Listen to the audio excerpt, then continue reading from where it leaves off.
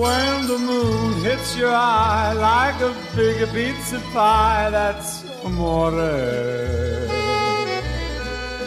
When the world seems to shine like you've had too much wine, that's amore.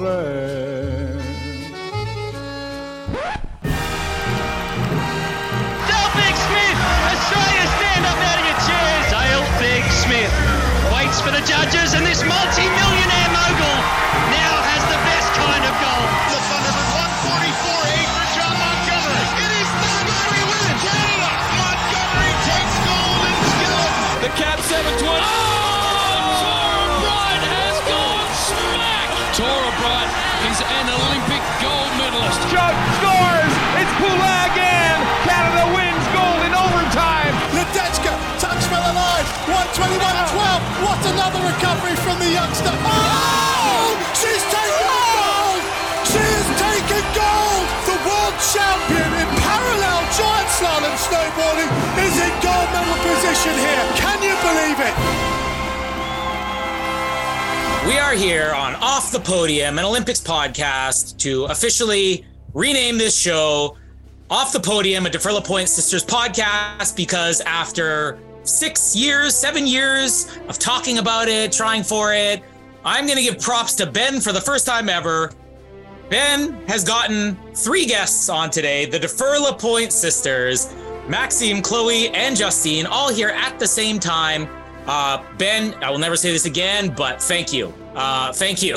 You're welcome, and I repay you by embarrassing the shit out of you in this interview. But no, it was an interview I think we all wanted to do because I know how much you love our guests today, and always we sort of have an ongoing list of people we'd like to get on and everything along those lines. And I think sort of through the opportunity through this, big thanks to Adrienne for hooking this up. She'd sort of managed some other athletes who we'd got on the show and noticed that they were on her book. So sort of through discussions, it went from maybe getting one of them to 2 of them to all 3 of them. So here we are. And this is the happiest I have ever seen Colin ever, I think, in life. I wasn't there on his wedding day, but I am assuming this is happier than the day he got married. It's at least up there with us seeing James Bond sights on our honeymoon. So everything's tied together. But this is a fantastic. I mean, you kind of have your expectations after this many years and being some of the most high-profile athletes, beyond high-profile athletes. We get into a little bit in this episode, like how big their empire is, even outside of sports. But you have your expectations. I mean, we get so many great stories from them, and particularly want people to pay attention when we get to talk about one very important event that they all got to share together. And it wasn't even the Olympics. I think to me, that's kind actually of the highlight this interview. here. The highlight is Colin's interview. Yeah. This is so we said, how was this interview, Dufour-Lapointe Sisters? And like, you know what? When the interview started, we thought, I'm not sure where this is going to go, but it ended up being the best interview ever. Look, in all seriousness, it is a great chat, learning a lot. And I think that, just the journey that all 3 of them have had and obviously, going on the world scene and competing at the highest level, and the Olympic stories. And obviously Chloe went to an Olympics before both of them, then Justine and Maxime joined them. And then obviously Maxime went to one, but then they followed on for other ones. Justine, a gold and silver medalist. Don't think we've mentioned that at all in this introduction, but we do have a gold and 2 silver medalists on this show as well. So much here that you learn and unpack from all 3 of them. And this is the very first time we've ever had 3 guests on all at once. Yeah. So it's a stacked episode, a stacked interview, and Colin is just stacked with excitement right now. It is, and everybody should be, because it is the crystal globe of interviews. We're going to call it that from this day forward. So get ready to listen to it. The busiest chat we've ever had, the Dufour-Lapointe Sisters.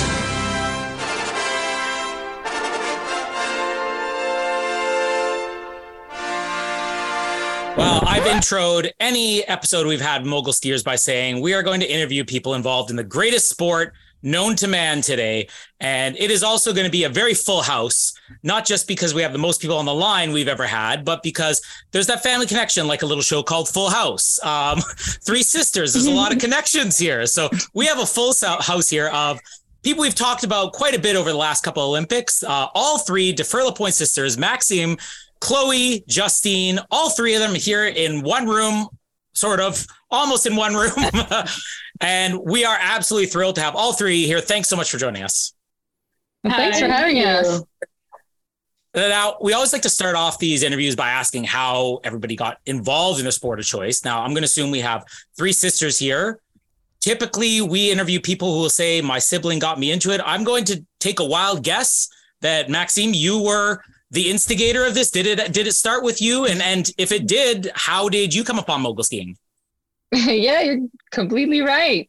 I started mogul skiing first, but it's important to know that we all skied very young. It was just a family sport. We were 3 years old and our parents got us on the hill, and they had friends with kids our age, and one of them did mogul skiing. So one day we went to watch his event and I was mesmerized. I just loved the jumping. I was very intrigued by the sport. And we were doing moguls in a way with our family, going in the woods and doing small bumps. Our parents loved moguls. And I started campaigning to try to get into moguls. Our parents were not that keen on it just because they were going to lose their daughters. They were afraid of injuries. And it was just everything snowballed. I started one day per weekend 1 year, and the next year was the full weekend. And then my sister followed, and it turned out to be a really fun adventures that we just discovered day by day, kind of. I believe because you were all into sailing, if I'm not mistaken, so sort of a bit of a summer background. And I always like this transition between certain sports, particularly summer, winter, and you can kind of connect the dots. I don't really see much of a transition between sailing and mogul skiing. So, I mean, it's an interesting one. But sort of on that level of where you had that background on that side of sport, switching into skiing, for all three of you, were there Olympic aspirations potentially for sailing? Was this something that you were doing competitively, or did that Olympic sort of dream maybe switch to when you started hitting the slopes and discovering the skis? No. Unfortunately, like sailing was more like a weekend getaway activity for our parents. It was not about competition or not about like race. But I think, yeah, because when we were kids, we were so small being on one boat. It was more like for us the way to spend quality time as a family during summertime. So we were pretty young. We were not into competitive sailing. Now a little bit more. Now I'm more interested than ever. But yeah, for my parents, they were like Jack Russell kind of dog. Like they were really like always moving, always excited for the weekend. So if it was not the boat, it was skiing or doing something, So it was that's where the transition came from. Now, how soon afterwards was it like, were you all in quick succession? You started mogul skiing, at the same time, or was there a little bit of a, maybe a wait to see? Because one thing I found interesting, Maxime, when you were talking about your parents, is that they weren't too crazy about it first, because they're kind of like known across the country now as maybe the most supportive parents of any Olympians we've ever seen. So it's almost hard to imagine that they were hesitant. Was there a bit of hesitancy where like, we're going to let the older ones try it out, and then, then eventually, Justine, you can get there? Go ahead. Go ahead. No, it's fine. You start. So. This is what we wanted. We wanted you all to kind of have this. So this is great. Yeah. Well, our parents just tried it out. So it was like negotiating, let's try a little bit. And then it just expanded. I started for about 2 years, and then Chloe and Justine came in together. And in this sport, what is really fun is the support, and it's like a small family. Mogul skiing is like a small family, so everyone knows each other. All the parents are involved, and I think that's where my parents started having their fun and realizing, okay, it's still quality time as a family, and we're going to get involved, and it's going to be fun anyway. And it just kind of, it wasn't what they expected for sure in their life to get involved with 3 daughters in high sports, but they, like you said, they were highly supportive because they they thought about possible like injuries and impact, and they're like, okay, so you're gonna train, so you're not gonna get hurt. And we had all of those agreement with them so that we'd still be good at school, we'd still be injury free as most as possible, and they would support us this way.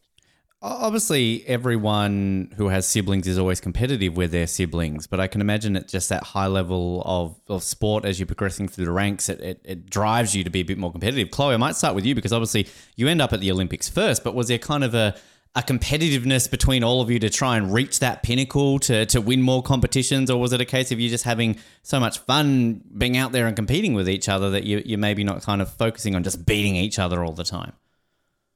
What is funny about our story is that like the three of us have kind of not the same path, and the three of us have different point when we believe that it was possible to go at the games. On my side, I always been the dreamer. Like I wish when I was a kid to be a princess, you know. And you still can admit if you want to be one. You still got time, right? We all do. Yeah, but when I went to bed when I was a kid, I was like, Mom, one day, am I going to be a princess? And she was like, maybe if you marry a prince, you know? And so there was no limit about it. And the point that my parents, I think, accept us to go into the sport, it was like, there's no limit. They saw the bright in our eyes that we push ourselves, that we love the sport. And so they just follow, and at the same time they realize that they were not they were part of that journey. So I think that's what they were pushing, not pushing us, but together in that story. And so as soon as I started the sport, I was really in love with it, like jumping in the air. It was the feeling of flying, like really, I fall in love with the sport. And we were really little, and there was a World Cup in Mont-Tremblant. And so we went there for a weekend because it wasn't happening in the freestyle mogul skiing world when the World Cup was there. All the little ski club go to the World Cup to see all the champ. And at that time, it was Jennifer Isle. And so I saw her jumping, and I was mesmerized. Like, I was like, I want to do this. This is what I want to do. This is where I want to go. So I put all the thing that I need to achieve that dream. And with fun, with pleasure, I just pushed myself to the game, and it just kind of happened. I didn't like have because it was so close kind of on my path when I went to the team, and going to the game was like, if it's not this one, it will be another one. But it just ended up that I was so much into like pushing myself that people saw it before me, you know, that the game was possible for me at 18 years old in Canada. So that was it was a big dream, but I mean, I worked for it, but I didn't like, it was not my first picture of the dream. The dream was to go on the highest level that I could go. Like, yeah. So follow up to that, Chloe. I mean, you talk about you had the dream of being a princess. Maybe one year you could do that. You're seeing Jennifer Isle ski, and you're in Vancouver, and now you're her teammate, but you're also competing against her. And I mean, what was that like to be able to, I don't know if it was somebody you necessarily had a lot of exposure to, that she hadn't have a mentorship with you. Like, was there a lot of interaction as you were going to Vancouver and being able to be there with her and compete with her? Like, what kind of impression did that make on you? Well, for sure. At that time, I didn't have a lot of like proximity and relationship because she had her kind of own team, I had mine, and the team was pretty divided. Separate. Yeah. In a lot of small team. And so I didn't have a lot of contact, but when I saw her, like, she was always really kind. And after the game, I remember, like, I was doing some interview in English. I was saying, like, the crowd. I want to say, like, the people there, but I was saying the cloud. And she was like, so it's that. But it was the first time that I was, like, by myself, speaking English, like, and I really grew during that time. But she did mentor me going to the game in 2014 because when she retired, I got the chance to work with Wayne Halliwell, who was his psychologist. And so he was like, well, I know that you really have Jennifer Al as an idol. She would be willing to have some conversation with you. So I was going into her living room and we were having talks about the future camps and how to see the competition. So after when she retired, I really got a precious time with her, and we developed at this time a relationship, you know. Always love finding out from our guests just those initial Olympic experiences outside of the competition, you know, the atmosphere, everything along those lines. And I kind of want to direct this to each of you separately because you obviously have different first-time experiences. But for Vancouver, obviously, Chloe, your first Olympics, huge home support, everything you're talking about. And then obviously for Justine and Maxime, you're there no doubt supporting her and not competing. So I guess to each of you, let's start with Justine. What was that like, I guess, in Vancouver, being able to support Chloe, being there, not obviously competing at that stage, but obviously cheering on your sister at that point? Well, at that time, I was only, I think, 15. So, you know, like a 15 years old girl don't really understand what it truly means, the impact and how big it is, the Olympic game, you know? You see, I saw it on TV, but I couldn't really understood like what it truly means to have a sister who go participate and represent our country.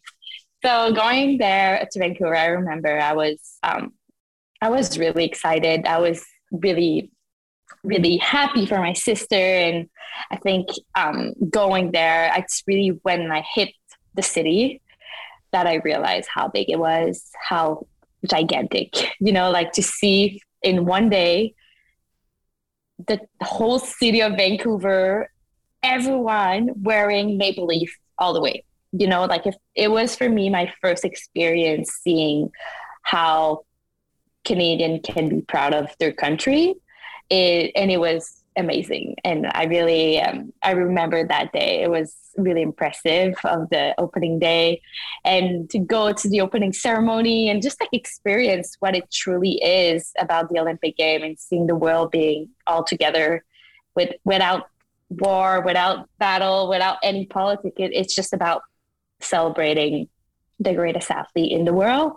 And I fell in love with that. I think it was truly, you know, a hit point into my career. And when I saw Chloe during her event, you know, like I saw World Cup event, I saw a couple of competition of mogul, but to seeing it at that level, to see the spotlight and all the ambience being so lit up and everyone stop and just watch Chloe for 30 seconds, it was just like, oh my God, this is amazing. This is what I want to do. And at that moment, I was already on the Quebec team, so I was already like good in my sport, but you know, like I was not really driven by any goal. I was just like doing it because it was fun.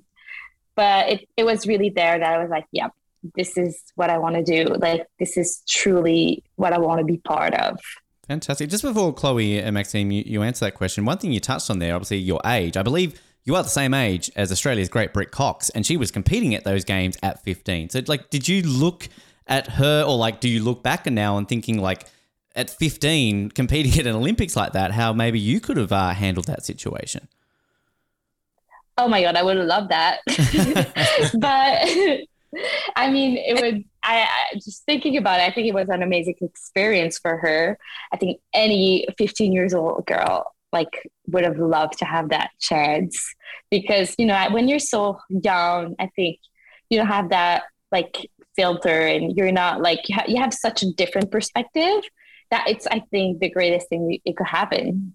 Yeah, absolutely. Chloe, I mean, obviously different experience for you though, but like soaking up that atmosphere going on, just what Justine was saying as a competitor. I mean, you touched on it a little bit there before, but I mean, just everything about that Olympic experience, you know, the maple leafs everywhere, Vancouver just going off. I mean, how were you sort of dealing with that at your first Olympics?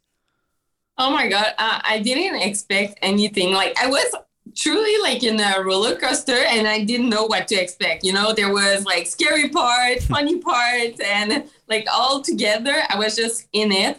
And so to prepare on that experience, when I knew I was at the game, we always have like a pre-Olympic camp that we do like in the west of Canada. Something was close to Vancouver. So I went there with my coach, and I said to my parents and my family and everybody that was in contact with me that I didn't want to talk to them for 2 weeks before the Olympics, because I was like, I want to be strong enough to have like a relationship with my coach and be able to how do you say all the defeat, like the goal, the struggle that would be in my road. And so I didn't talk to my parents for 2 weeks, and Wow. And then I arrived there, and it was super calm. Vancouver was really quiet because you arrive always like a week or two before the event. And so Vancouver was really normal for me. Like I knew I had the village, and you go there and everything is free. You're like, what? And it like there's a lot of things that can disturb you, but like I said, when I have something in mind and I know what's my goal, like I'm not really easy to go off the road. You know, I will stick to what I have planned. So it was fine with me. But at the end, when the night of the race and when the opening ceremony arrived, the whole Vancouver city changed. Like Justine said, there was Canadian Maple Leaf everywhere, and I couldn't realize that the city has changed like this. Yeah. And so it, like the energy, it was the energy that we could feel. It was like there was no more emptiness. It was like all the world was there to support, and it was just, I stayed the whole time at those games, and I went to visit other sport to see them doing some competition. And I really kind of discovered like being like, I discovered the city by myself, and Maxime was there with me pretty much the whole time. But like, I never took a taxi by myself before that. So this is where I started to gain more confidence and like be okay, I can do this, like it's fine. And fantastic. So yeah, great story, Maxime. I mean, again, similar to what we've obviously talked about there, but for you, your experience, and then getting to see your younger sister catch a taxi for her first time, that must have been a thrill as well. Yeah, so in my situation, I was already on the Canadian team, which meant that I didn't qualify for the games. But because it was a home soil Olympic, we had the opportunity to be forerunners. So I was one of the chosen one, and it meant that I had this very privileged situation of skiing the course as an athlete without being an Olympian. So I could really see and start to feel that Olympic vibe and everything that comes with it as an athlete. And I was also on the other side, whereas I was a cheerleader for Chloe, a supporter. And I did stay with her the whole 2 weeks. We had sponsors that were scattered out in Vancouver. So we would just every day we would meet at the Hudson's Bay, grab some food, free food and free drinks, and we just went along it was the city. Canada. It was Canada. So we just pack food and then go without not sure about our schedule, watch some events, and we had a blast. And like my sister described, I did feel the same energy emerging from the city, that it was all about cheering. It was all positive. It was just celebrating the best of humankind. And from what struck me was the Olympic values of being like trying to reach for more of the best version of yourself. And like Justine, it was that moment when I saw Chloe compete that I really understood what the Olympics were all about, that I was like, okay, I want to be part of that movement. I want to become an Olympian, and because those values resonates with me. And it was definitely a turning point in my career where I just decided, all right, next 4 years, let's put the work in and get to Sochi. And speaking of, we're speaking of Sochi, we'll kind of get the same thing, experiences from all three, because 4 years later, all three of you there. A couple of things I just want to put in perspective for people who are listening, who may not be aware of everything, but the dominance of Canada going into those Olympics was like unprecedented. I mean, one of the first guests we had on this podcast years back was Andy Naughty. And she talked about how she was ranked one of the top in the world, but yet couldn't make the Canadian team. Now, I believe 4 female skiers are sent, and 3 of them are made up of your family. I mean, put that in perspective. Like how unprecedented is it that something like that happens? And then I guess go through all of your experiences. We'll go backwards here again. Justine, if you want to start, you walk away with the gold medal, and you're competing against 2 of your sisters in the finals. Like, could you ever imagine that you would be there? I don't know. I think back then, like we were so young. I was so young. I think there was just nothing that was impossible to my mind. I think I always been that driven person. I never had or felt like I had limit. So I think if someone would have told me, well, you know what, you're going to win the Olympic game with your sister and go all the 3 of us, I don't think I would really say hell no, but I would say, that sounds like a good plan. That would be actually my reaction. I feel like now I'm like, oh my God, this is sometimes I guess I still don't realize how big it was.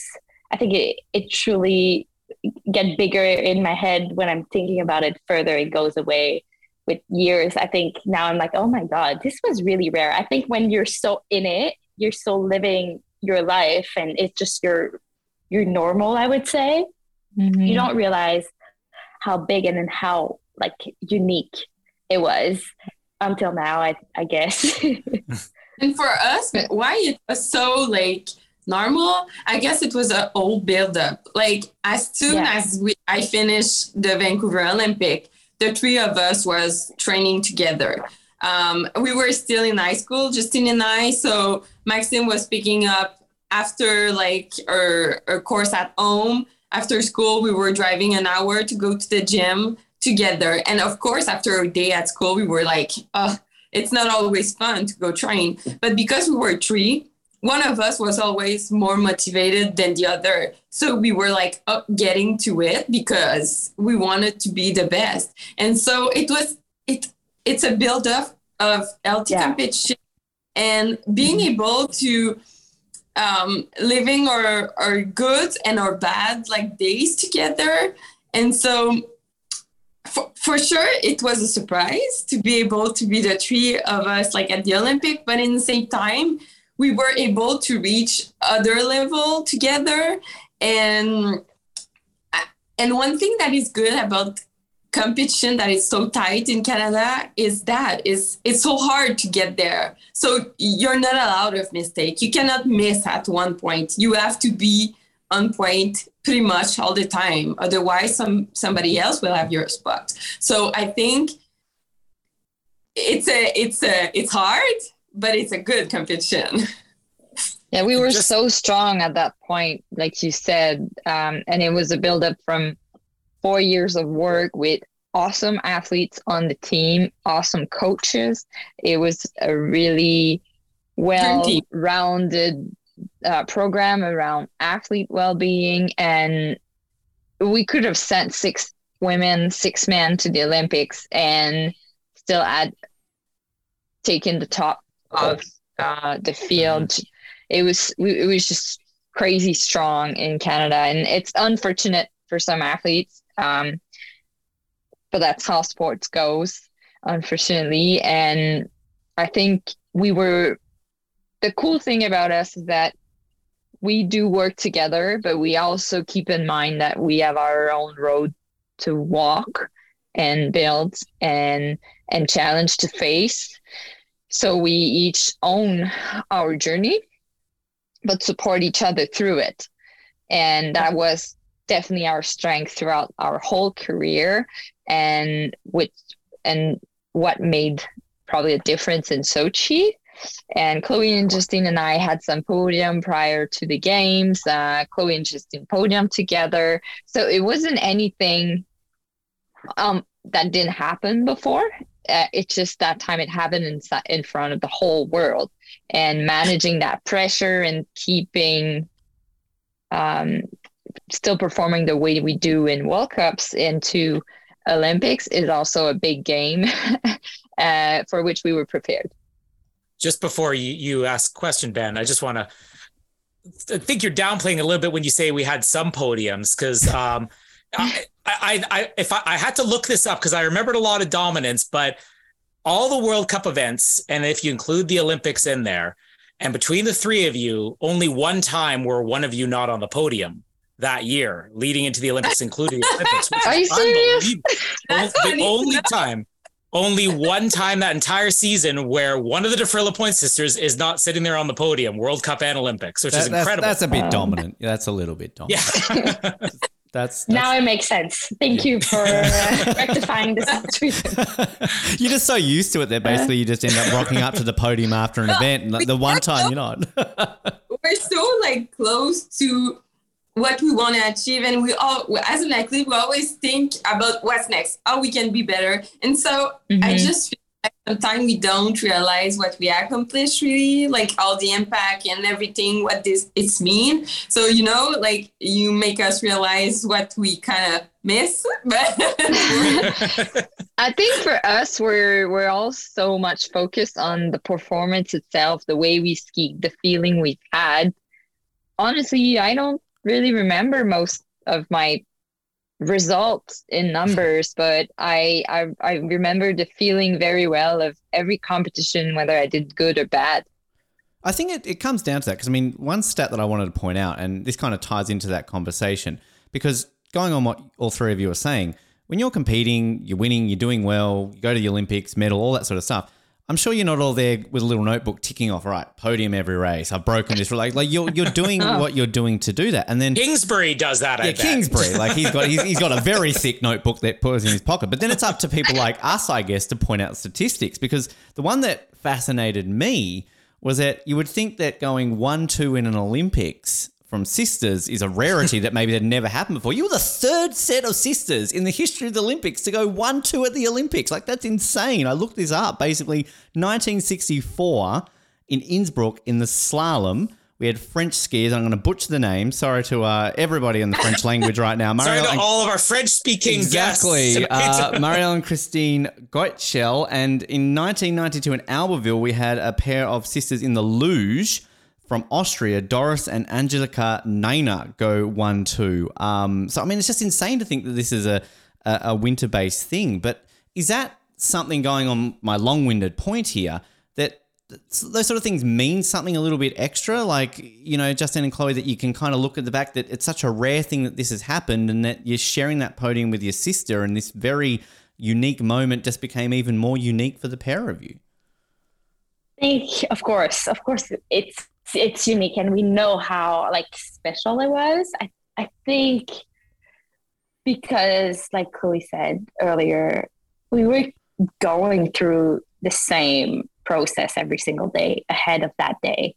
So for us, that's why like we're saying it was not a surprise, because she did not start a freestyle mogul like a month before the game. So that's why we were all into the process of going to the game together. So like we didn't know what could happen. We didn't know what was the outcome, but I think that was probably the best outcome we could have dreamed of. That's for sure. And that's why I think we know that it's so rare and so magical. And I think that's for sure one of our dearest memory of Sochi, and was not actually like, for me, it's not about my gold medal or silver medal, but it was actually to share the podium together, to hold hand together on the podium, because that was what I remember the most, the look that we had to each other. I've got to ask. I love that, but and this is maybe for Chloe. Like, you know, it's great. You're sharing everything you're saying, but is there part of you, Chloe, that's just like, fuck, I just cannot beat you. You love your sister to bits, but surely there's part of you like, smile, this is great. Fuck, come on. No, it was not about that. I was like, what did I miss? I was more like, what did I do a mistake? Did I it was not about the medal of Justine. It was about my performance. Because of course I wanted to be on top, and it's freaking bad to say that I was thinking about that and I won the silver medal. In my head, I had this little voice. I was like, just shut it down. You have to, why? But it's the mechanism that just go with it. And it's that it never ends. For athletes, we want to have the perfect run. And until you get the goal, you don't have it. But at some point, I calm my little hamster. And I was really appreciate that moment, because I saw all the work that I put it in to get, and it's not the medal, to get the medal. Yes, when you have a goal, you figure the medal, the piece and everything. But when I have it, I just realized that it was all the process that I'm most proud of, and how I was able to live that day with stress, with many runs to do, skiing at night when we never ski at 1:00, and all the thing that took to make that performance happen, and how I control all the idea during that event. And I think this is what's the most important in everything in life, So. And meanwhile, Maxime, at Christmas that year, Maxime got the extra piece of turkey because you two had Olympic medals, so therefore Maxime deserves a little bit of extra meat at Christmas, maybe. Well, to work on that question, I ended up 12 at the Olympics, and during the media tour, everyone was asking me, how do you feel? Are you jealous? And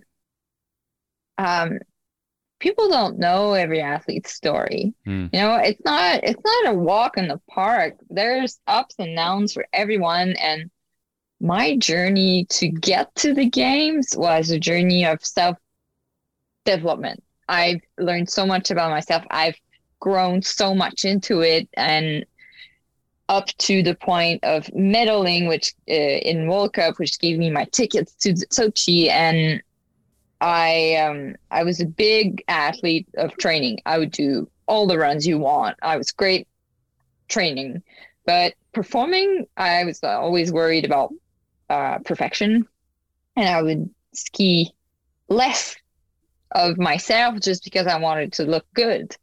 And I had to work through that. And in Sochi specifically, the course was hell to ski. It was so hard and technical, but you had to just throw yourself at it if you've had a chance to ski fast and well. And I remember, to get to that top 6, my coach told me, you need to ski 1 second faster. And I'm like, okay, fine, I'll do that. And so I skied faster, but I missed the bump. Somehow something happened with my feet, split it up, little mistake, ended up finishing my run. And I was proud of myself, because in that moment of the highest stress possible, my choice was still to put myself down the line to ski that run faster that would make me access top 6, rather than choosing over against perfection, skiing slower and not having a chance to get that top 6. Yeah. That time I did a mistake, but the whole point of this was that I did do the right choice. Absolutely. And the outcome was different, but it was my own medal, and I was so proud of. So becoming an Olympian for me was a medal.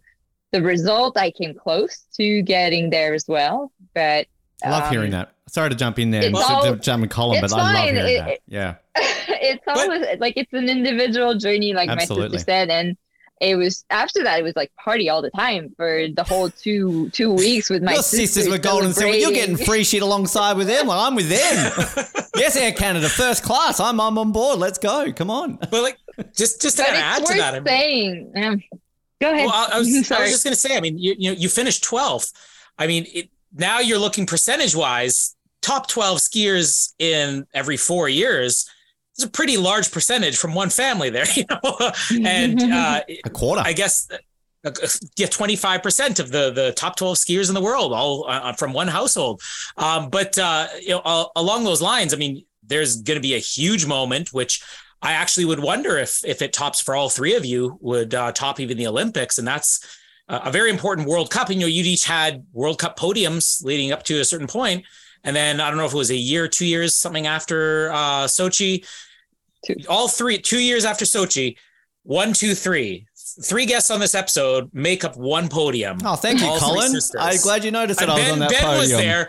I'm sorry you were left out that time, Justine. Yeah, Ben sorry, Justine. I was really on form that day. I kicked ass. What can I say? I was 12th. That's I know how it feels. But that moment was something that's still talked about today. It's funny because it honestly is my favorite sport. Like, I am bigger into moguls than I am hockey. My desk at work has pictures of, you guys are a picture on my desk. I've got, backgrounds. We'll get to that. Courses. Don't worry. We will get to that. Yes. But people will ask me, what is this? I'm like, oh, it's mogul skiing. Like, which people ask, what's mogul skiing? I'm like, oh, it's the one where they go down the hills, and I'll tell the story. I'll be like, Canada had gold and silver in both men's and women's in Sochi. There are 3 sisters, and people will say, oh yeah, we're all 3 sisters on the podium at the same time. This World Cup finish is still today is remembered at the same level as the Olympic. I mean, all 3 of you, whoever wants to go first, because we really have to get all 3 of your experiences of that, being able to be on the podium at the same time. That day was crazy. It was like a day that we didn't really talk to each other, but we felt that this could happen. Like, we were clearly on a vibe. We were clearly having a vibe. We were first at home. It was in Val-Saint-Côme. So it was home. And to have their family and all the crowd is really cheering for Canadian. Like, it's actually really something. Whenever we had a World Cup event in Val-Saint-Côme, it was the biggest crowd for Canadian. Like, people were lit about this race. So I think we had just all a great vibe that day. We were such in a mood. Like, we were prepared. We were in fire mode. And I think at some point we're just doing our own thing. Whenever we're training and we're in competition, we never really stop and hang out, you're doing your thing and you're focused all the way. Exactly. We all have to. And then at some point, I think we cross each other at the top, because how it works, it's qualification, then final, then super final. And then when you're at the top and you're going to go for your last run in super final, well, there's only 6 people. And you can see that out of those 6 people, there's the 3 of us. So as the people up there is Dufour-Lapointe sister, you're like, okay, well, we have quite of a chance here to, maybe sweep that podium. I think we all had that moment of okay, that could be real. And that oh shit moment, because it's kind of freaking you out in a way. You don't want to mess things out or mess shit out, I would say more, because I think we're allowed to say those words. I'll say it here. plenty. But, come on, more of it. But yeah, I think, so Max went first. Yeah, well, Justin said, actually, when you start focusing on the results, that's where you get lost in sport. You gotta go back to focusing on the process. And this is, like my sister said, this is what happened at one point for each of us on that day. And we were just like, okay, let's go back to how to get there process. And I was first one to go do my run. So the way it works with the last top 6, your score is fed right after your run, so you know where your ranks. And I take the first place. I'm not sure where I was standing. I think 2 girls were behind me, and Chloe's the next one to go. And she skis well, takes the lead again. So there's 2 of us and 2 more girls to go. 1 American girl, and then Justine, who was leading at from the previous run. And I remember that American girl going. She was a good skier. I remember her being young.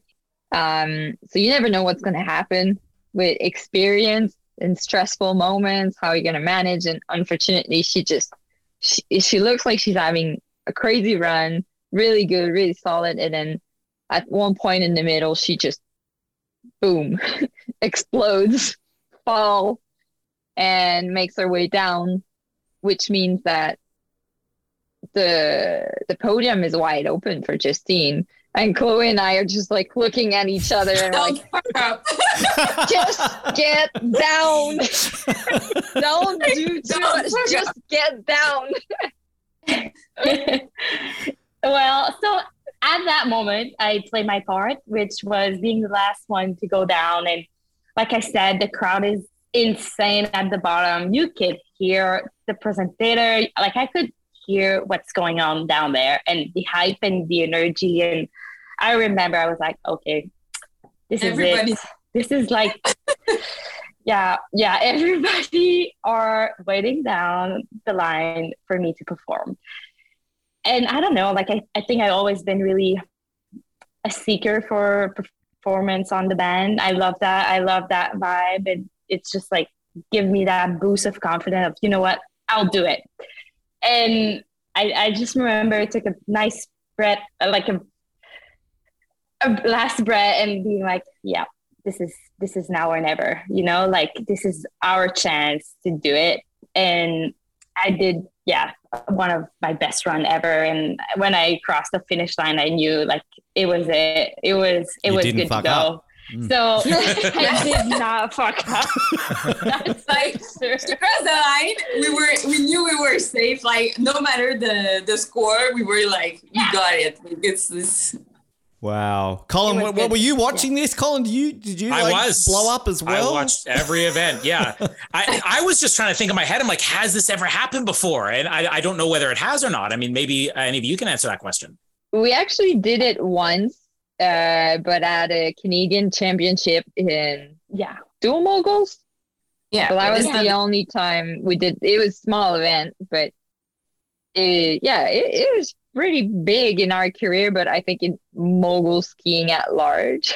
Wow. And I remember thinking that made my career that day. Like, that was the thought I had in my mind. This is why I skied for so long. That's insane. This is why I did it all. Wow. Were your parents there that day? Were they watching this? Were they in the crowd? Of course. Yeah. Wow. That's not only them, family, friends. Like Justine said, it was a home event. So what was the party like that night then? I can't imagine you guys probably got much sleep. Well, it was a natural party. Like, usually when we do have a World Cup at home, usually it's in our cottage, but that time, I don't know why, we went back home in Montreal. Everybody came in, we ordered chicken, and eat together and have some cheer. And and at the end, the 3 of us were like, we don't have legs anymore. Like, usually, like those days are super long, and like we aim for a bed, but like our leg was so sore. Like, wow. Like the pinch, the wave was there. Rubbing. It was worth it though. I've been to Montreal, one of my favorite cities in the world, and I know it's a city that knows how to party, so I can imagine that definitely that happened. One thing I wanted to touch on, actually, we started our show in 2016, so we covered Pyeongchang. We were doing daily episodes, and we were actually on air during the Moguls event, and I wish I actually had the clip to play right now, because Colin went off basically Eventually, when Justine, obviously you got the silver, but it was one of my favourite moments of those games. Colin, I want you to just, can you recreate it right now of you going off at that moment when you realised that Justine had gotten another medal? Because, I wish I had the clip to play right now. I wish I could remember. I think I lost consciousness. I think he did. Because then fast forward to Beijing when we're covering, and basically my coverage here in Australia was, I think, maybe like a minute or two ahead of Colin's while we were over Zoom. And I was watching what was happening, and Colin's like, don't joke. Like, they're on the hill. I don't want you to, and like, I'm seeing what's happening. And I've just got, I think at one point I've gone like, oh, and he's like, what's happened? I'm like, nothing. I 100% thought he was joking. I'm like, don't mess with me. So I'm writing emotions with Colin here because I think I want to embarrass him right now, because behind him there on the wall, I don't know if you want to point out where I'm actually going here. So Colin, I see it. It's backwards. There we go. You're our first ever guest here that Colin's actually got photos with two of you. Sadly, Maxime, you're not on there, Colin. I don't know why. Yeah. Come on. You can if one day I end up in an emergency room in Montreal, you can replace Kingsbury at the top of this frame here. I'm basically embarrassing Colin here of his fandom of all three of you. So that's just the point of that. Colin, talk up a bit more of this. Come on. I feel you need to, Well, I actually do want to ask a question about Beijing, but yeah, I would go to Calgary when they still had it before pandemic and everything. I would go by myself every single day. I actually tried to get my wife to go with me. She's like, I don't want to fly. That's too much. Just go yourself. So I would go to Calgary just to watch the Moguls World Cup. And I think one year I went and I was like waiting around, and I'm getting pictures with Jalen Koff and Kuma Harishima and Perrin Lafont. I mean, you're both being flooded, and Kingsbury's being flooded, and I had to go to the bathroom so bad. So I go all the way back to go to the bathroom. Like, by the time I come back, you're gone. And so I'm like, all right, I got to come back next year. So the next year I come back, I'm like, I am not moving anywhere until I get a picture with the Dufour-Lapointe sisters and Mikhail Kingsbury. And I think with Kingsbury, he was literally out, and I'm like, please don't leave yet. Please don't leave. It was me and one other guy taking pictures. But yeah, so you made the Wall of Fame, and I need to get Maxime in there. So we got to get Kingsbury out of this frame here. He's got to go somewhere else. I need to have one full frame one day. Sounds like a good plan. I notice how John Montgomery is the biggest one though. Like you're just in the little frame. Sorry about that. Yeah, we did have I had to send John Montgomery a picture of that because it wasn't on video, but I had to prove to him that was there. But on the topic of Beijing, I mean, the other thing that was really funny in our coverage of Beijing was that the media coverage in Australia very different from here. And as Jakara, come on. Sorry, no offense, Justine and Chloe, but like, come on, we're still celebrating. Good job, yes.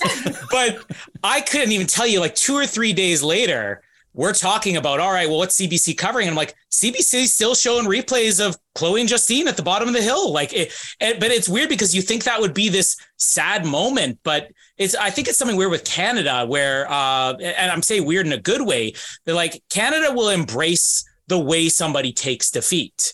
And what happened, Justine, you wiping out, and then Chloe, I think part of that, and I remember us even asking, who was it? Somebody else who had a sister there. We had somebody on who had a sister. Sophie and Gabby Ash. Sophie, yeah. Sophie Ash, sure. So in your event, and her sister was not at that event, but just that experience of being a pandemic games and not having that support. And I think that maybe that's one of the reasons why Canada latched onto that footage so much. I mean, you can go through your experiences of that or talk just about like the media coverage of that, but do you get more attention for Beijing and that one moment, which Canada just seems to love so much, over even Sochi, where you're walking away with gold and silver? Well, I don't know. I don't think we had, it's for sure different. Those games were really pandemic style. So they were not super like we did not connect. And the thing is, we did not have really that many people around us when it happened. So you feel so disconnected to the world. So when it happened, it felt like we were just like having this moment of, I had my breakdown where I cried, and Chloe was there to support me at that moment, which I was so grateful. And Max was there as well, because she was in Beijing as a mentor, and she made it. So she was able to be at the bottom of the hill to be there to this important day. God bless Max to be there. I think it was just like so important to have both of my sister that day. I think it's hard to go to the game. I guess it's harder to crash at the game, but it makes it way like much better to go through it with your best partner in life, which is my best friend, my sister.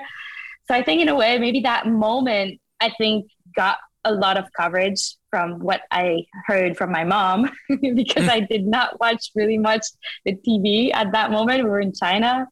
But yeah, I think it was quite surprising to see how much Canadian were shook or really obsessed with those images, maybe more than Sochi, because I think that's maybe one of the first time that you can, I don't know, like you're not only celebrating a hero that is so far of you, you know, like sometimes a medal, it can be unattainable, but when you see someone crying because he crashed and he's heartbroken, you can feel the same thing at home in your couch, because you've been through the same, at some point felt the same way that I had. So I think we connected with Canadian on maybe a deeper level at that day. And I think just to add on, I think it's a pandemic Olympic, and everybody at that point needed that hug. And so even viewers, because like Colin. Viewers have been separated from fam. Well, I just mean like viewers are separated from their families and everything. Like, so everybody kind of identified with, you know, oh, I'm down and there's nobody around me. Like, I think maybe that's part of what it was. Maybe. Yeah. Was It was all about humanity, you know, rising from challenging and showing vulnerability. I remember talking to Justine when she got down the hill, crying all over emotions, and I wanted to make sure that, like, okay, it's normal what you're feeling. Like, you can let it out now, but you're gonna have to get out of this zone. You need to go talk to the media, and this is gonna be your opportunity to define yourself in the way that you want. They're gonna remember what you're gonna say and not what happened on the hill based on what you're gonna tell them. And I think it resonated with her, and she delivered a message that anyone could relate to in times of difficulty, and how to be sad yet seeing through it and having the strength to walk through it as well. And it was kind of an interesting continuum of our story.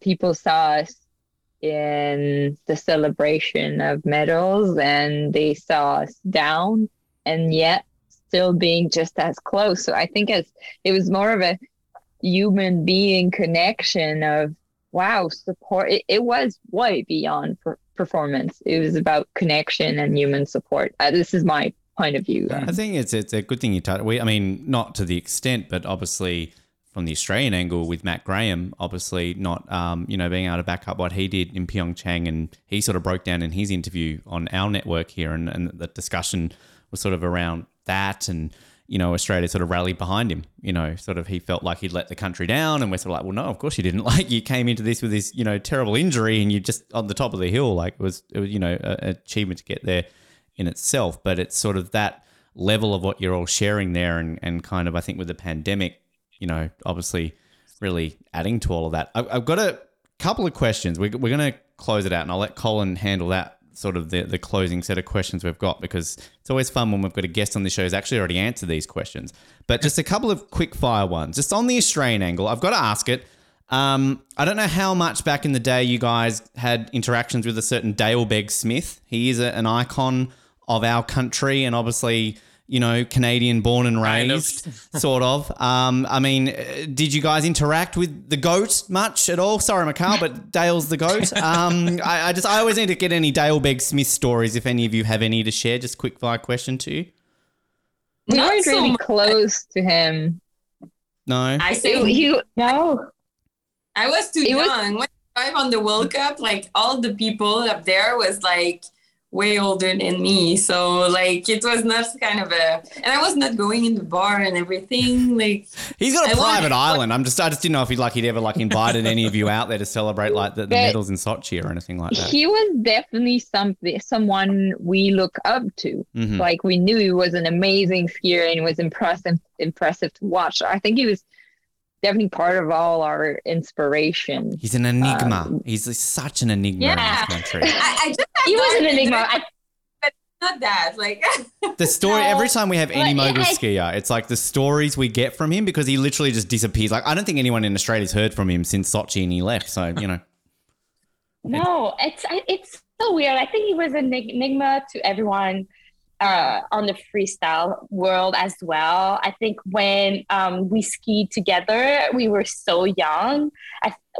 He was there in Sochi, and I was only 19. I remember one party in Sochi that we saw each other, that we had a chat, but I don't remember the chat. So that's enough, Justine. That's enough. You had a chat with him at a party. To me, that's answered the question. I'm satisfied with that. Just quickly too, we always like to find out from our medalists, what do you do with the medals? Are they on display in a sock drawer? Like, I mean, kind of, is there the Dufour-Lapointe Museum coming soon? Like, I mean, sort of... It's hidden. Hidden? All right. Yeah, we're secretly trying to rob all our guests. We never admit that, but, you know. Okay. Yeah. I have... are not the people that goes with the medal in a party or like with our family party, even though we want it and everything. If they ask, we'll show them, but it's not everywhere in our house. I don't like to have picture of like... We always felt that this is not what made us. Like, but when I retired, I was like, well, it's a big part of me, but it's just like, I think I don't want to see it. Like, I think we don't see it as the media see it. Okay. I get that. Yep. I'll just say one thing with the Sochi medals. I think I voted that as my favourite medal from the Olympics when we did it. I think they're a beautiful looking medal. Actually, and I realised the reason why you two were so upset in Beijing, it wasn't because you crashed out. It's because you weren't going to get a bing duen duen. That's why. Like you were actually upset that, you know, you didn't want the medal in Beijing. You wanted the golden bing duen duen at the end. Yes. Right? Yeah. Like, I know. Yeah, that's a disappointing. One final he was thing. A stunner. And Colin, then I'm going to hand it to you because this is a newish question that actually was born from a mogul skier. And I think, Colin, you know where I'm going with this. This is the most random question each of you will get asked in your entire careers, but let's go with this. What is your favourite Meatloaf song? Meatloaf. Meatloaf. You know the singer Meatloaf? Do you know much of his music at all? Nope. Oh, okay. Not being in Quebec. All right. Let's just say Ben asked Olivia Giacho her favorite Meatloaf song because her hometown is the same as Meatloaf. And then he immediately on air labeled it as the second worst question he's ever asked him. There was context. Olivia lived in a town where Meatloaf apparently lived. And I think she had the same reaction to you guys. Like, yeah, I didn't really know who Meatloaf is. So it kind of was born from that. Yeah. All right. Colin, take it away. Ask it, though. It's mandatory. It is. I have, before we get to final things, I have one individual question for each of you, and then one question just for all of you that you can all answer if you know. But just the individual questions. I'll start with Chloe because Ben, you talked about with Justine winning the gold, and Chloe, you were saying like what could I have done to win the gold instead of the silver. The season where you walked away with the Crystal Globe. This is me as a fan here. Probably the most invested I've ever been in moguls and the biggest eruption of cheers ever. You winning the Crystal Globe. I still say to this day, no matter when I watch moguls, I'm like, if you see Chloe ski the year she won the Crystal Globe, best skiing I've ever seen. The Crystal Globe or your silver medal, which one is your preferred? It's hard to say because I love my Olympic medal, but the Crystal Globe was a perfect year for me. Like what I had in mind, what I needed to do on the hill, I did it. There was no doubt. Like I didn't need a coach. Like I was there, I knew exactly what to do, and I did it. Of course, there was ups and downs in that course. At some point, Justine took the lead, and I was like, oh my God, I missed the Crystal Globe. But then I went back in Japan and I was like, no, I get it. And it's such a tight race all the time. So both of us were sleeping in the same room every single race, having this tension, but at the same time, we were raising up each other. But it was such a, it was hard, but for me, it was a big achievement. You know, like when you have something in mind and you want to grab it, like I grabbed that crystal globe. And I gotta say, Colin, this is Colin's crystal globe interview. This is his right now. It is. Yep. It's the ultimate right now. Yep. Maxime, your question, you already mentioned it. You were in Beijing as a mentor, which I asked Ben, I'm like, I don't think we've talked to any athletes who have been back in that capacity before. Can you just give us little bits of your experience doing that and how you actually got involved in that? Yeah, sure. The Canadian Olympic team is, I think, really ahead of the game, thinking of ways of supporting athletes. And one of the ways that actually started back from Sochi, at the time it was Jean-Luc Brassard, one of the athlete mentors, and he did help us a lot going through all the media when it was our moment. And I really believe into mentoring. As an athlete, I've had people that I've learned from that changed my life, mentored me, and I guess it also stems from the fact that I'm a big sister.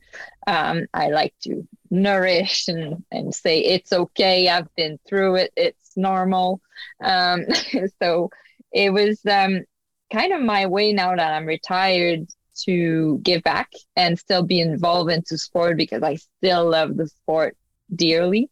And it basically was an open job application for ex-Olympians, and we are in charge of the athlete lounge, making sure that it's a welcoming place where you can just have food, relax, eat, watch the games. So I thought it was the best job in the world. It's like hosting a party, making sure all your guests are feeling cozy and comfortable, and then you just get to have I think number one thing to have in this role is a good listening ear.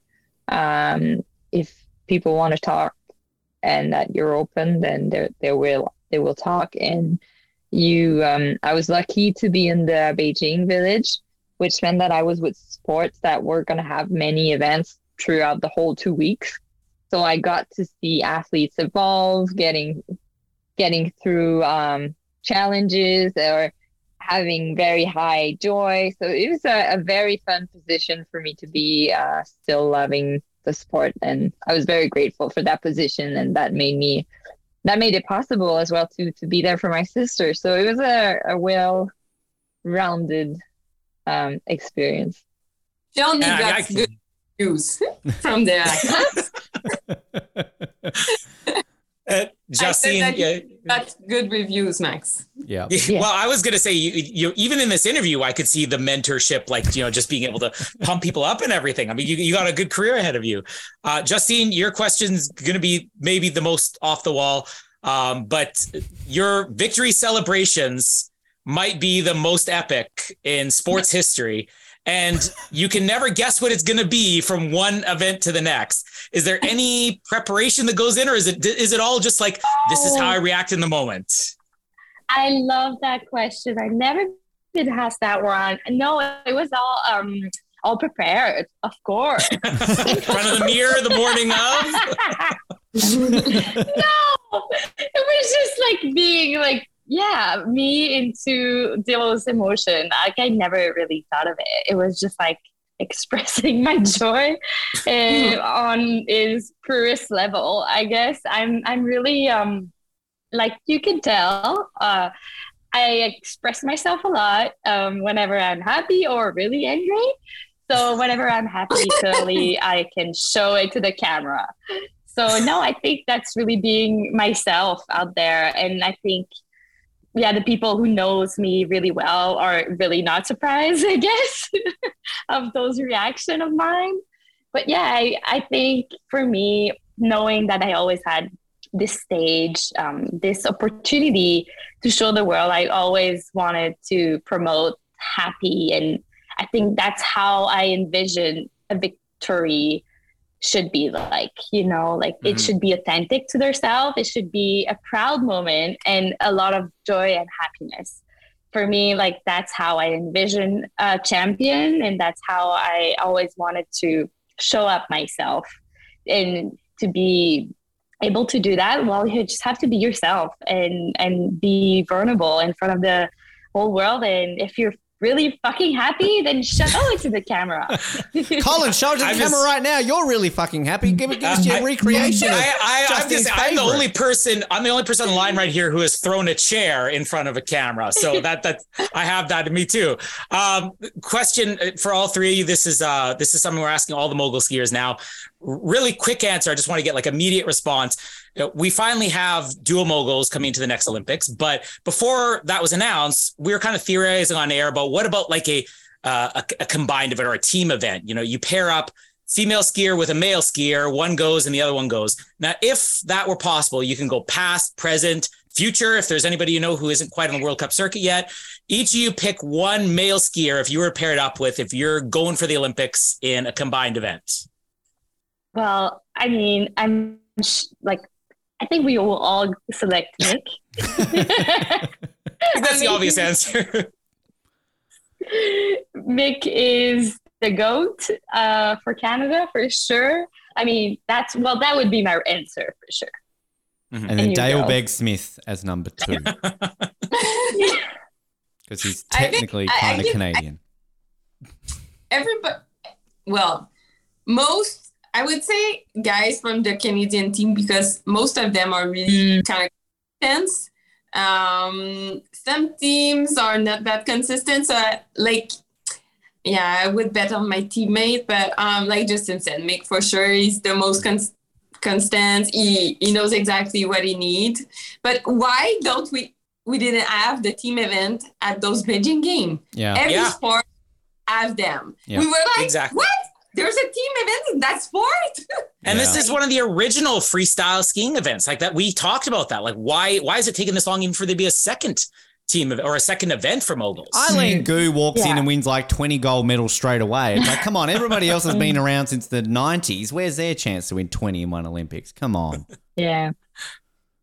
We do have a final set of questions, which we'll get to. But just before you get to that, I want to plug a little TV show that you all appeared in, that you may have been the stars of, which I want to petition anybody out there who works for Crave TV to get an English subtitle version, because I watched your version in the limited French I still remember, just because it's your show. Trying to pick up what I can here and there, but there needs to be an English subtitle version. But anybody have any comments on the show? We had Tessa Virtue on, I think it was last year, and she didn't have very kind things to say about her TV show. But yours seems like it was a lot more genuine and more documentary like. I mean, are you guys up for a season 2? Is there a possibility of that? It's not. Yeah, we wish. It's not in the book right now, but the way we decided to do it was to keep it authentic and true to ourselves, and showing what's behind closed doors, because nobody understands the way we are, and everyone's always concerned about competition, and we're like, no, there's none. And it's really hard to understand unless I think you see us like buzzing around each other and understanding how deep our bond is. And that was the goal of that TV show. And we were very proud of and happy on how it actually, what we imagined is what we saw. So it's really true to ourselves. I have a question. What part did you like the most? Justine picking up some cake in the garbage, or... that's going to be the highlight right there. Yeah. You don't have to duplicate it here. Yeah, that was highlight too. Colin's actually learning French so he can watch it. Like, he's purely like French lessons every night, just purely so he can watch it and understand it. Really. So. Oh my God. We'll ask Crave for sure. Please do, because I'm sure you have a little bit more pull than we do. But our final set of questions now, this is something that I'm going to hope all three of you answer this. So it started during the Rio Olympics, but they did it for Pyeongchang as well. So Team Canada gave the athletes all a questionnaire that you filled out in your own handwriting, and there were some pictures attached. And the only one that's actually available online is Chloe's. So we're going to ask all three of you the same questions Chloe got. And I'm actually curious to see if, Chloe, your answers match up now 5 years later. And drawing. Can I say, Chloe, your drawing is amazing. You've got some good skills there. Yeah. And you know what? We have had some of our guests who have submitted drawings. One was Sophie Ash. So there's no pressure, but if you wanted to re-answer any of these questions with a new drawing, we will accept it and post it on social media. Now, I'm guessing none of you remember this just from the expressions on your faces, but nope. Any of this jogs your memory. So the first question is, the first question is hello, my name is, but we know what your names are. My favorite Olympic moment is, so we'll do this in order. We'll go oldest to youngest. So favorite Olympic moment, Maxime, Chloe, and then Justine. From my own? Just across the board. At large? Yeah. Can be your own, can be any. I guess my sister's podium, our Sochi experience. Yeah. Okay. Yeah. I would say the same, but you did say that. Just fun fact. That's what you answered. Okay. Yeah. Well, I guess I will follow along, and I would just say that it would be actually the podium that we swept in that cycle. Okay, that works. Now let's go the opposite order this time around, shall we? So let's start youngest to oldest, I think. So let's go with if I could have any. So you keep the medal, by the way. Yeah. if you could keep any superpower, if you could have any superpower, what would it be? I would be able to fly and spread smile. That's like what Chloe envisioned my superpower to be. Aww. So since then, I kept that one. And okay. I like that. Chloe, I'm really hoping you're going to answer this because I've never seen this answer before. And I want you to have the same answer. No pressure from 4 years ago. 4 years. Yeah. Yeah. Oh my God, what did I say?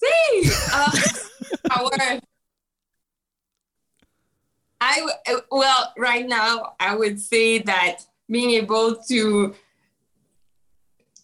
change the all the pressure. Put too much pressure on. Do you want me to tell you what you said? Because I love this idea. Wake up with myself being ready to go, getting prepared in a minute. That is a fantastic superpower. Well, I was gonna say if I have a superpower to be able to switch style of everybody, like so it was in the same. Yeah, that works. Yeah, I like that. Yeah, Maxine, can you top that? A minute. I'm quite an imaginary girl, so it's like flying. Yeah. Breathing underwater or talking to animals. They're ones that never get answered, like Aquaman mixed with like Dr. Dolittle or something like that. I like that. Yeah. I want to add, Justine, you answering that question gave me a laugh because I was thinking in my head, the only thing you have not done in your victory celebrations is fly. So I hope you answer fly. So one day maybe we'll see it. We're going to skip this one, but it was draw a picture of one of your teammates. And you three have to see this picture Chloe drew because draw a picture of one of your teammates. She drew all three of you and wrote sisters. And it might be the single best drawing we've seen on this show. You got some skills, Chloe. You're good at this. Yeah. Seriously, we see some shit on this. We see some shit on these, and trust me, you are a great drawer. Can we see it? We can do this. I can share screen. This is modern technology, isn't it? So let's try this. This is great for our viewers. Let's see if this don't works. Scroll to the next question. We don't want to spoil it for How's Chloe's that? answer. Can you see that right there? You're giving away the next one. Look at that. Oh. Now, I'll scroll down. Hang on. While I'm here, let's go down and see the other drawings you did here. This is your French bulldog and like a giant flower. So, you know. What? This is great work. How come that? I really do love public. flower. This is on the if people want to see this is back from 2018. So people who are watching this right now can see this. So yeah, this is what it is. So yeah. Blast from the past, Colin. I researched the task, eh? I did it all. You didn't get anybody else to do this for you, did you? We've discovered that's been the case. All right, Colin. I don't know if Chloe, you were reading the next question, so I don't think they were. It's all right. Yeah, we don't know if we gave this away for Chloe yet, but we'll go again. Flip the order. No, go middle first. Let Chloe speak. Okay, fine. First. There you go. Middle Chloe, child you know what? first. Come on. I really should know better. I'm a middle child too, so I want to go first now. So we'll start with Chloe. Favorite spicy food, or least favorite spicy food? I'm sorry. No, the least favorite food. Colin, read the question. Least favorite food is. I gave you your answer. Indian, but I don't like spicy at all. Like, what a coincidence! You answered that in 2018. How did you know? It's only been on screen and given away by me. Maxime, you're what? Least favorite food? I don't know what it's called, but it's when we were going in Japan. Some of their menu had some very jelly kind of food and. Food. I didn't know what it was, but it was very jelly. Not. Oh no, I remember what I hated the most. I thought you were going to China instead, where we had those kind of noodle or thing, and it was just like super yummy until you hit that red bubble of that round, like it looks like a red pepper. We need pictures. Like tingling your tongue.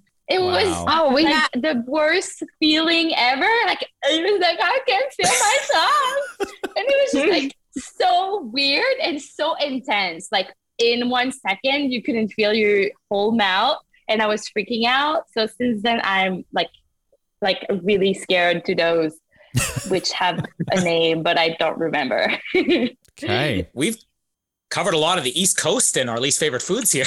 Yeah, we're learning. But can we I just want to clarify, everyone's favorite food here is obviously poutine, being from Montreal, like the greatest food in the world. Like, come on. No? Okay. You know what? I'm gonna truly Quebecois for this one. I'm sorry. Like, I love poutine, but I'm not like obsessed with I'm it. just like I'm gonna with once a year. Okay. That's my This is not to when it's necessary. It's always necessary, isn't it? Well, come on. See, in Ben's mind, it is because Ben was here in Winnipeg a couple of years ago, and he had been traveling all over, and he literally had got. How many poutines did you get in how many different cities? I think I was in Canada at that point for like 28 days, and I think I'd had like 20. This is when I used to be quite fat, and you can probably see why. I think I had 26 in 28 days. Yeah, it was ridiculous. Yeah, I had to drive him across the city to a poutine only place, and then still the next day he wanted to try the Burger King one across the street from my apartment. No way!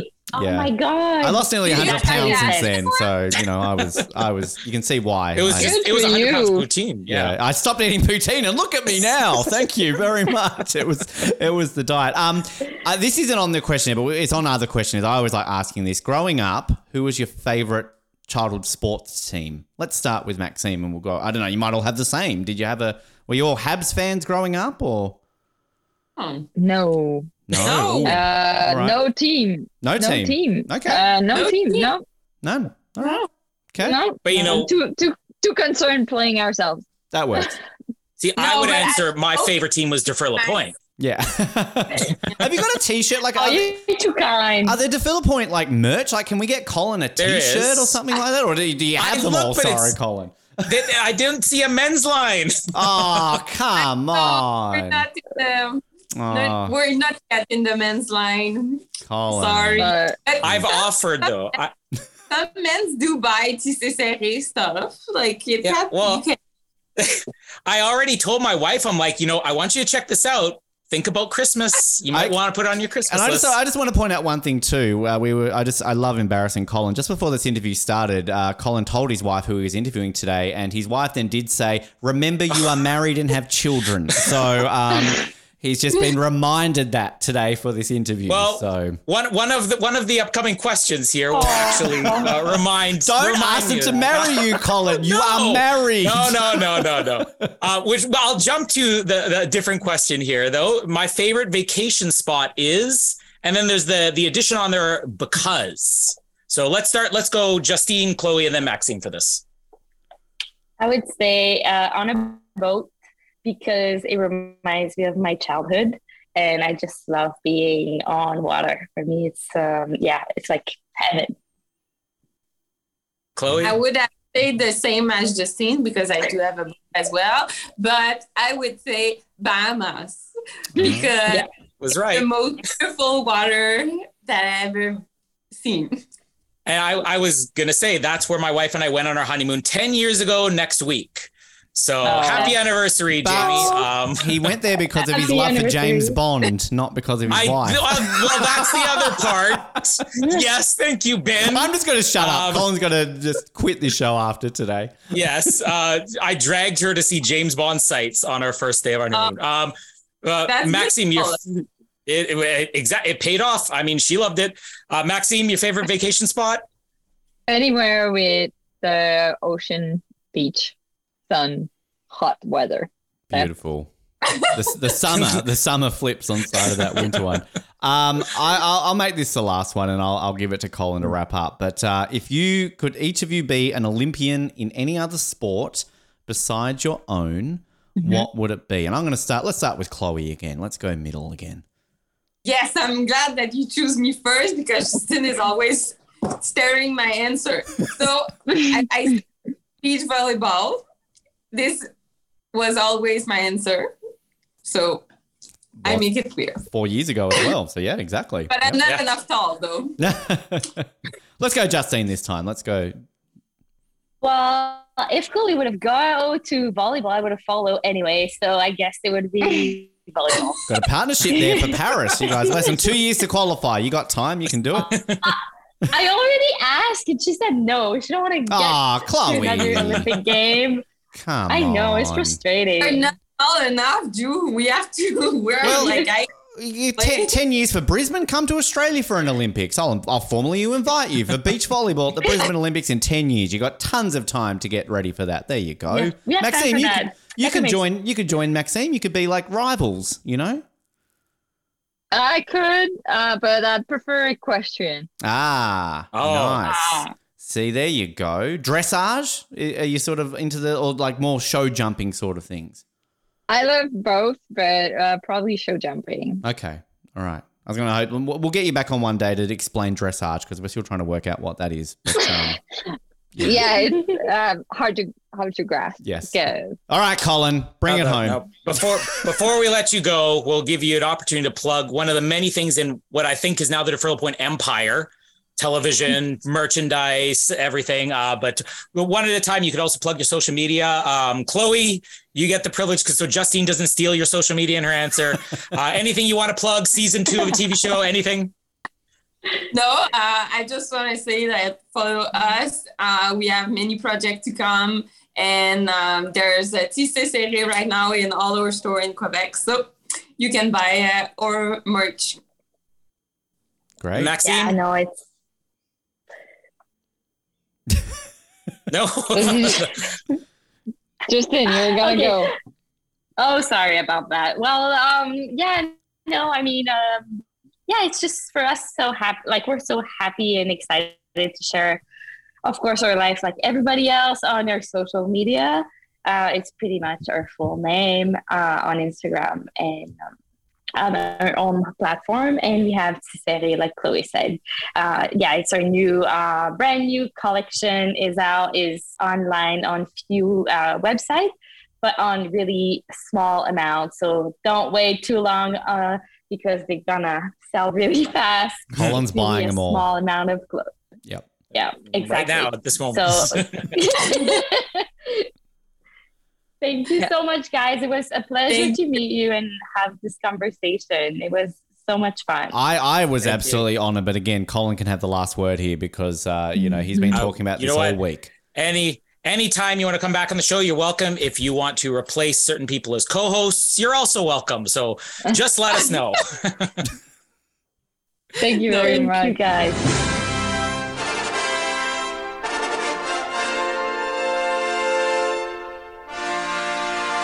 And huge thanks to the Dufour-Lapointe sisters, their management, for everybody listening, and Ben, again, thank you for lining up the best interview. Can I ask this right now? Like, we've had some good people on this show.